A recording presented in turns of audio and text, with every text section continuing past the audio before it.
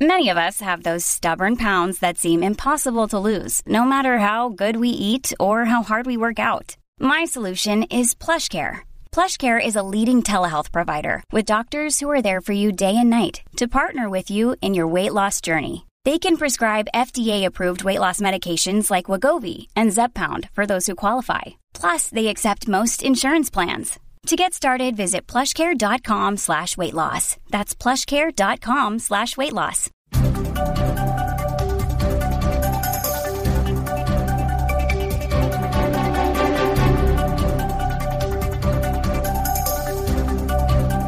Here's your coronavirus update brought to you by Siesta Key Vacations. Book your vacation now at siestakeyes.com. I'm Jim Watkins. For the week ending October 3rd, here are the latest numbers. Global numbers, just under 35 million coronavirus cases on the books since January. Just under 1.1 million deaths from COVID-related illness, and just under 26 million people around the world have recovered from coronavirus. Obviously, the world is watching developments with U.S. President Donald Trump, who, along with his wife Melania Trump, tested positive for coronavirus late Thursday. Both are in quarantine, and it has been reported that the president, who is at Walter Reed Medical Center, showing mild symptoms, but overall is considered in good health and is being treated with various therapies, including remdesivir. You may recall back in early March, remdesivir was one of the first therapies being used to treat those who test positive for COVID-19. Mrs. Trump reportedly is showing no signs of illness, and both are being monitored. Vice President Mike Pence and his wife are also testing negative for COVID so far. Along with the president and the first lady, several key members of the president's staff also testing positive and in quarantine from coronavirus, including Hope Hicks, whom many believe may have given it to the president, along with White House spokesperson Kellyanne Conway, and others. President Trump's White House doctor says Trump is feeling pretty good at the time, considering and responding positively to treatment.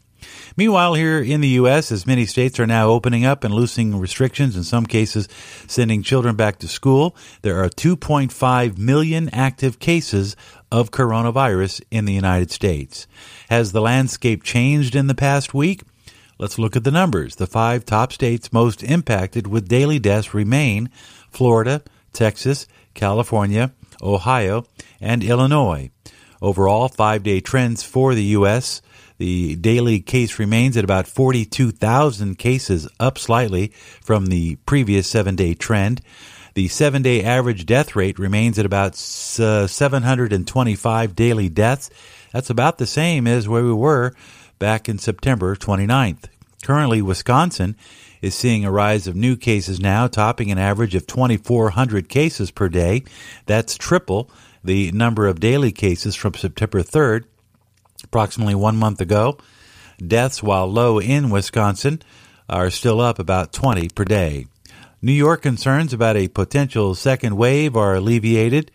Daily cases are up at about 200 more since early September, but daily deaths are around an average of 13 per day. Florida and California have not seen a jump in new case averages, but deaths are persistently not easing. Florida is still reporting about 100 deaths per day from COVID. Meanwhile, California is averaging about 80 deaths per day across the whole state from COVID-19.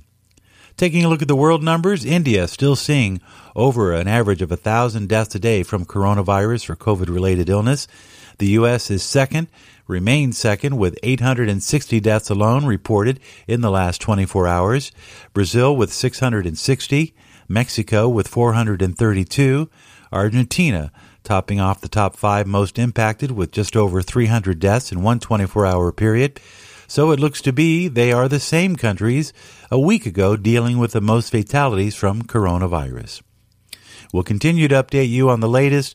We'll check in with a report on Monday and see how the president is doing, plus any new significant numbers, plus an update on therapies that are in trial stages, some of them showing great promise in terms of coming up with a worldwide vaccine. So we'll have a report on that coming up on the Monday edition of the Coronavirus Update.